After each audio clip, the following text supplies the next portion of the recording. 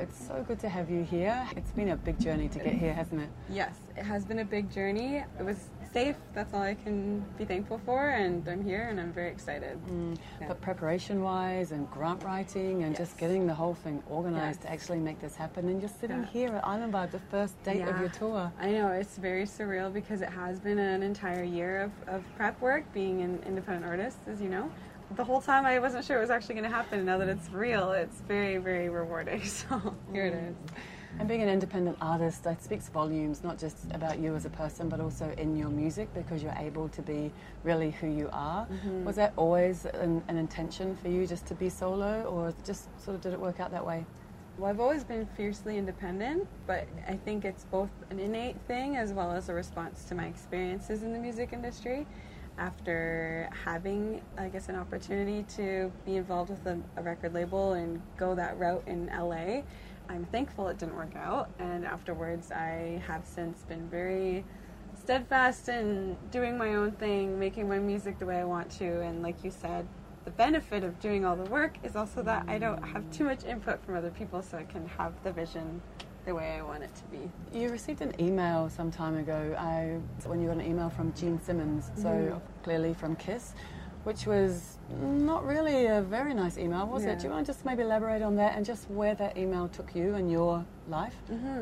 Around the same time I was involved with the labels, I was 19. I was playing at this place called the Supermarket in Toronto, and Gene Simmons had come with, I guess, people from a major label, I won't say who they are, and saw me perform, and didn't say much when I was there, but sent me that email afterwards where he said, you know, I don't think you should be performing, you're probably better off maybe writing, let's see what I think about your songs. And, you know, I guess I could have said, wow, this is an opportunity, I'll do whatever you want, however you want, this and that. There's been a lot of opportunities like that to concede entirely and, you know, scrape off parts of myself in order to have opportunities. And in certain respects, obviously, it's kind of unavoidable when I was young, but now I'm grateful that I actually wrote him back, and it's like, with all due respect, I love my songs, I love my music, and I know what I'm doing, so yeah, that was my stint with Gene Simmons. And that this is who you are, and clearly I think through your music as well, you're then able to spread the message to other women. Do you feel that that's like a strong resonation with other, and young girls as well, that may be a little bit insecure? Yeah, absolutely. And I'd never thought that would be something that I would be doing necessarily, because it always came naturally to me to produce music, to play different instruments. Like, none of that felt like an effort beyond the margins of my gender. It just came naturally.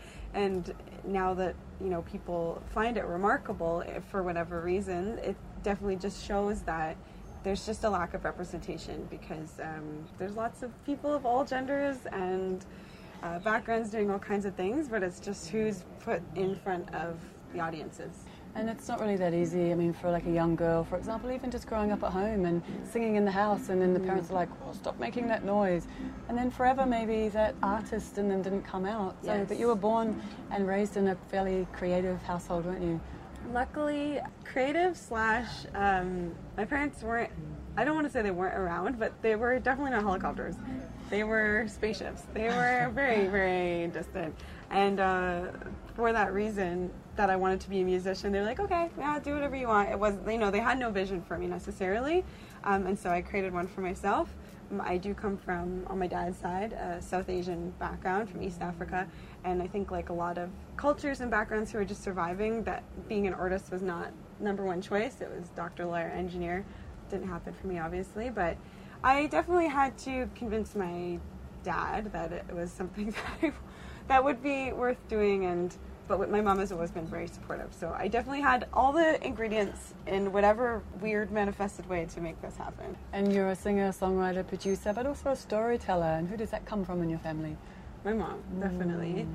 She always told stories, true, false, you name it, when we were young, like many moms do, to try and get you to do things. But also, I think that faculty for storytelling is there because we didn't have a lot of money when I was growing up, and yeah, when we were going to bed, my mom would just tell from the top of her head these amazing stories, and for fun, she'd make up games. She was always very creative, and that's something that she certainly imparted on me. I'm grateful for it. It had an impact on my music. Because you've released a fair few albums already, all independently as well. Yeah, now there's 4 officially out there. like many artists, I'm sure when I released that first one, I'd already been doing music for, you know, at that point, about 6-7 years. But now I'm so grateful. I'm working on my 5th, and it's kind of been a really, really good trajectory for me. I'm really glad things didn't, you know, blow up when I was younger, because I've been able to temper myself into what is a very unique lifestyle and way of navigating the world. And where I am now, especially here in Australia, I'm so grateful. I can't think of a better way to celebrate that. I was listening to some beautiful harmonies as well. You posted one not long ago. You were warming up in Australia. Who are you traveling with? Yeah, so I'm traveling with a couple amazing musicians. First, Chris Rouse is my keyboard player, and he's an artist in his own right as well. And Zainab Wilson is my drummer, and she also creates her own music. The reason I brought them specifically, I've been playing with Chris for almost 10 years, but also the voices, like you said, on stage you'll hear a lot of harmonies, and that's what we do together. We're singing together, and I actually hopefully will be recording a little acoustic EP while I'm here. So I see you've got your mobile studio with you. Yeah, we could make this into a mobile studio. Oh, this would be such an amazing studio. Island Vibe is renowned for being an eco-friendly festival, and I know that your whole tour has been carbon offset, hasn't it? Yeah. What kind of work goes into even making that happen? So I was lucky to work with this organization called Choose. I think they're based out of Finland, somewhere in Northern Europe. I heard of them through Rising Up Alysha, that group. Yeah. That's the wonderful thing about community. I was like, you know, all of us musicians are, like many people, like everyone, just feel like, what are we going to do to help not only keep the earth feeling healthy, but because of the nature of our work, we're traveling a lot. So it's a lot of calculating the flights, the drives, how often you think you're going to eat out, things like that. And then through their company, they help offset that by supporting projects which really neutralize and are energy positive. So solar-powered projects, wind-powered, projects with alternative energies. In this case, one in Gujarat, India, which is pretty cool because that's where my actual ancestors are from. So I haven't been there yet, but Kim showed any of the Gujaras. Well, there's a part of you there already, I'm sure, just through that connection. Yeah. But you also spent time in India becoming a yoga teacher. So yoga absolutely has saved my life multiple times. When I first discovered it, I didn't know, like many people, now they might, but at the beginning I didn't know it was from India. I just had no idea, and I went to India and was able to study it. I did get my teacher training, and then I just have had it, like all of us in the band, like many musicians, artists, we all stretch, and it's beyond just the asana and the stretching. There's so much more to that. Do you see yourself going back to India, or when you spent time there, and as well as your own cultural background, is that influenced in your music? Yeah, absolutely it is. I grew up in Brampton, Ontario, which is, it's kind of like Little India as far as populations in Canada go. There's so many immigrants from India that when I was growing up, that was I had more people of like South Asian background in my class than almost any other demographic. I was surrounded by the culture and by the influence, and it's part of my heart and music because the music and the culture is just so ancient. It speaks. Sorry, I'm touching my mic. Yeah. It speaks very much to... You're touching your heart. I'm touching my heart. That's where I was going with that. It speaks so much to, I think, a really deep part of all of us. The music always takes me to a really special place, and I know my next album I want to go there even further, so that influence will be heard, definitely. Yep. I always end up singing a little bit, especially live, doing some vocal inflections that are sourced from that influence for sure. So as much as I can, I'll try and incorporate that. And each show's different. Yeah. You also, I know you play a guitar and many other instruments, but one of your old guitars was used for something pretty special as well that you brought to Australia. Yeah, so I actually am wearing my bracelets right now, a bunch of them. My guitar, which I love and I'm so grateful for, was made out of a tree. So originally it was a tree, and I'm grateful to that tree. Then it became my guitar, and now it's a bunch of bracelets because my guitar was sitting in my apartment unplayed because I had a new one, the one I'm playing tonight, and I felt really bad for the other one because, you know, like it wants a life of some sort. It's like, take me on tour. Take Remember me on the tour. old days? Yes, it was just sitting there. And so I thought, what would I do with it? I could give it to somebody, but really I wanted to be able to do something with it that would keep it alive in a way and keep it making music in some way. So I was able to make bracelets, turn the wood of the guitar, the top of it was cedar, into these beads.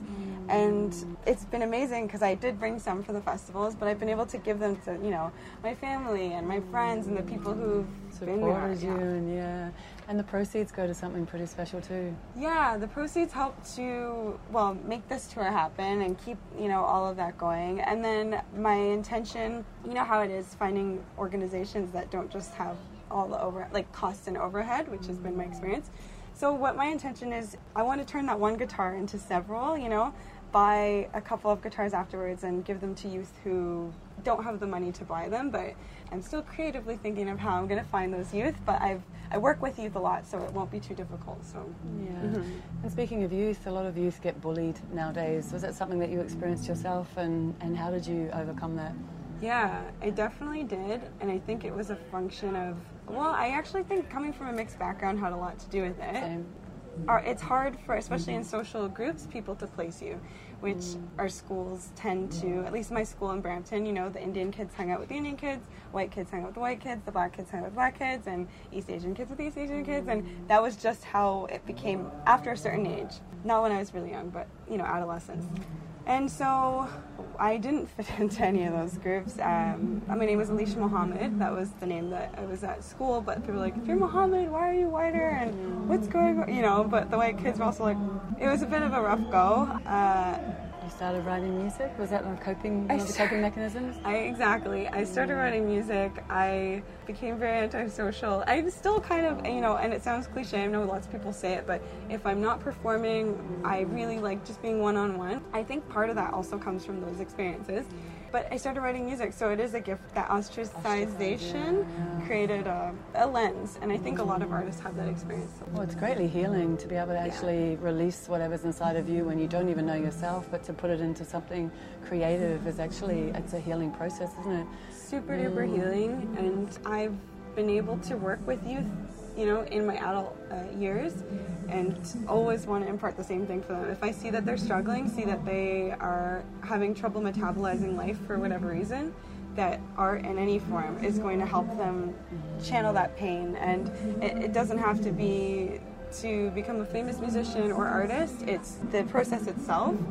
And I know that I would have benefited from having that also when I was in school. So that's, yeah, bullying, art, all of it, yeah. Getting up on stage. Speaking of that, we've got some music starting in the background, and you're going to be starting pretty soon. Yeah. But you're also heading around Australia, so this is the first of the tours. We're really excited to have you here. Thanks for having me, and I can't wait to play. I think people are going to be blown away by the band. Lots of feminine energy on stage. Yeah. Yes. And in the crowd. Thank you so much for joining us. Thank you. Yeah. Beautiful. Alysha Brilla.